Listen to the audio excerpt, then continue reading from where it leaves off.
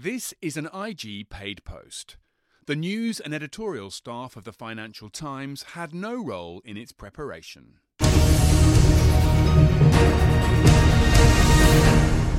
Hello and welcome to IG's Decoding the Markets. I'm Victoria Scholar, and with me on the pod today is IG analyst Josh Mahoney and Jack Schwager, who's the author of many books, including the best-selling and iconic Market Wizards series. He's currently the Chief Research Officer and co-founder of Fundseeder, a web-based company that seeks to identify undiscovered trading talent worldwide. And today we're here to talk about trading psychology, more specifically how to control your emotions.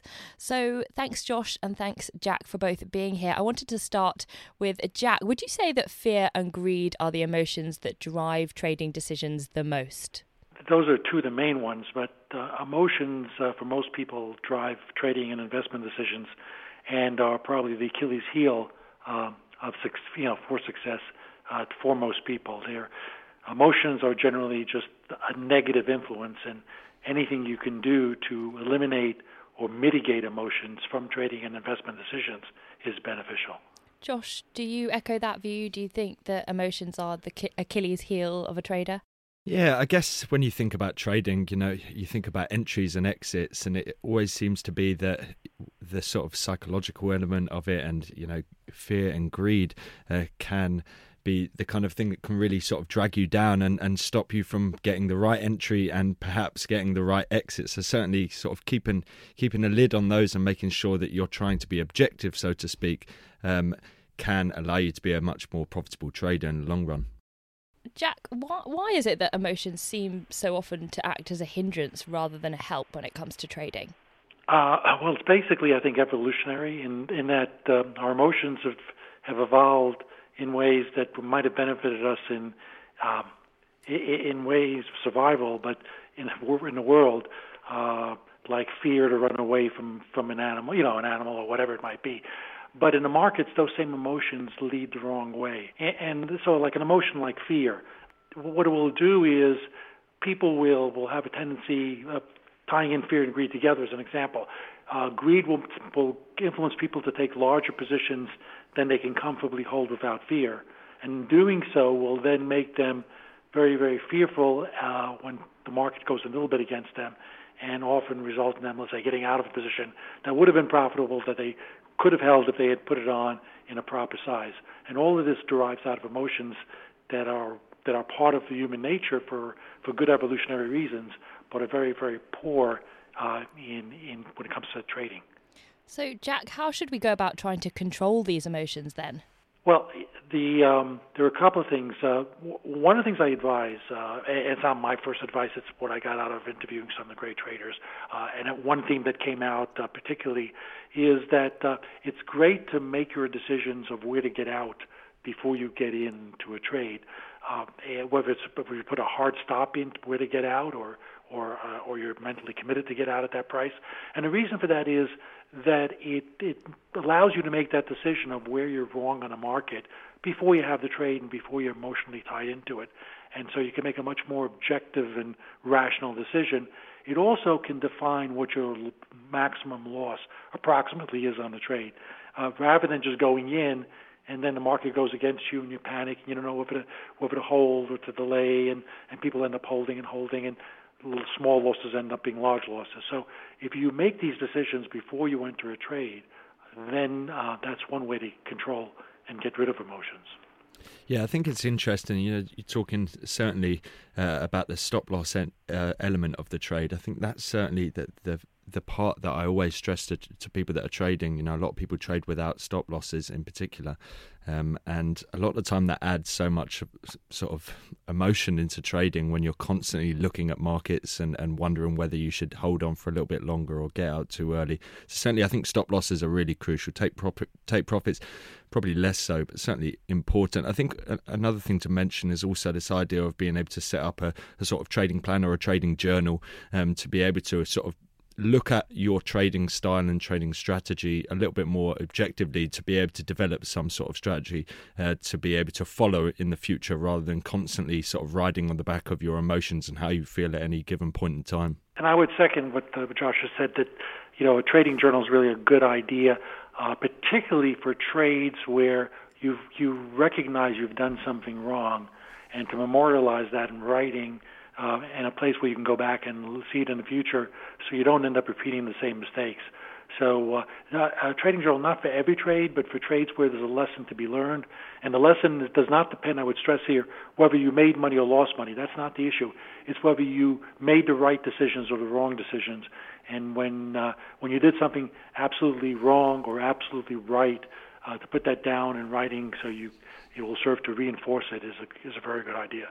Now, Josh, you're a technical analyst, and I think a lot of traders see this as a way to take some of the emotion out of their trading. Tell us a bit about how you look at technical analysis and if you think it helps you to kind of master that side of investing and trading. Yeah, I think technical analysis is a funny one because a lot of people that don't necessarily follow it think that it's a load of nonsense, quite honestly. I think that, you can take it as far as you want to and you can make it as simple as you want to. And for the most part, a lot of technical analysis is sort of self-fulfilling in that a lot of people are following the similar kind of things. A lot of the time I utilize Fibonacci's in a lot of my trading setups. And, for me, it's not as much about the history of Fibonacci and what it means in terms of the natural world and everything that's gone before, but more so the fact that other people are watching those key levels. So certainly, knowing that people are willing to trade around certain levels, whether they be key historical levels, all-time highs, things like that, or whether it be key Fibonacci levels or moving averages, that's what's I think really interesting and gives you a clue of whether the market's going to move in one way or another, the way that it responds to certain key levels. Well, I think you sort of alluded to this in the start of your answer, but there are, plenty of investors who would shun a lot of technical analysis. Warren Buffett, for example, steers clear of charting. Jack, I know you're not a day trader, but you make technical analysis work for you. Does it really work, and why do you think there's this skepticism out there? Yeah, so first of all, there's no right answer. It's not like technical analysis is the right answer and fundamentals is the wrong answer, vice versa. I've interviewed enormously successful traders who have been purely technical and cynical of fundamentals and vice versa. So that's clearly not it. But what is important is you got to decide what works for you. And so it's a personal choice and it's a personal discovery. Now, I personally have, done both in my lifetime, and I've ultimately gravitated to technical. That doesn't mean that's the right answer. One thing I would throw out about technical is you read most textbooks on it, they'll give you certain patterns and certain information, and they're not cookbooks. We're not talking about physics where you can predict where the orbit of a planet's going to be because they follow the rules exactly. Markets are not like that. Now, technical analysis is a tool, and it's different in for each practitioner. And actually, one of the things that I've advised myself is one of the most useful applications for technical analysis is when it gives you a signal that conventional wisdom about technical analysis would say is, let's say, a buy, for argument's sake, and then the market goes up a little bit and then fails, then comes down. That actually is a better sell signal than the original buy signal. So it's how you use technical analysis. It's not that there's anything magic about it itself. And Jack, you've said that pattern failures are actually more significant than the patterns themselves. I found that really interesting. Can you expand a bit more on that? Yeah, and in fact, I wrote my very first book before the Market Wizard books was a book called Complete Guide to the Futures Markets, and it was revised a year ago. And in that, I have a whole chapter on this concept that really it's so psychological, really, and patterns failing really mean that people. Let's take as an example. Say the market has been trading sideways for a long time, then goes to a new high, and there's a lot of excitement, and people buy. Maybe there's a news item, and the market goes a couple of days, and then starts falling precipitously and goes back into the trading range, deep in the trading range. Well, in that situation, what's basically happened is a whole bunch of people have seen this. They've seen all the same things. They've gone in. They followed the classical pattern, and now they're losing money. And there may not really have been anything for the market to go higher. And it's called what we've called a bull trap. All right, now just switching focus slightly, I wanted to get both of your views on risk management tools. Josh, perhaps you could just start by letting us know exactly what they are and how we can use them to achieve better outcomes. Yeah, I think probably the most simple tools that you can utilize are going to be your stop loss and take profit. And, we were talking earlier about how important it can be to be able to sort of limit your losses. Certainly, I guess when we were talking about psychology, you always come back to this idea of people, unfortunately, letting their losers run and cutting their winners short. And certainly that's one thing that if you can limit the amount that you're actually losing and make sure that when you do lose, and we all lose, that you're actually minimizing those losses and you're able to take advantage of the winners. I think that's one of the key things behind trading. Make sure you don't have any of these huge losses. And certainly that's why I always say to people, you've got to use those stop losses. You've got to know the objective point at which your trade idea is wrong. And certainly I feel all too much people don't necessarily utilize the likes of the stop loss in particular. And it can be a very simple but powerful tool in trying to minimize your losses and as such maximizing your long-term profitability.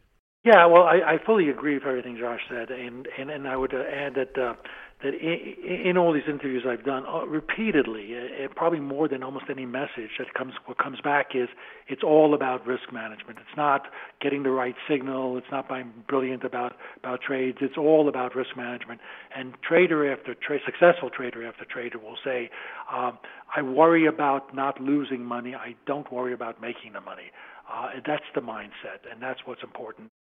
All right, now that's all we have time for today. Thank you so much to my guests, Jack Schwager and Josh Mahoney. And thank you for listening to this week's episode of IG's Decoding the Markets, all about trading psychology. I'm Victoria Scholar, and make sure to listen in again next week.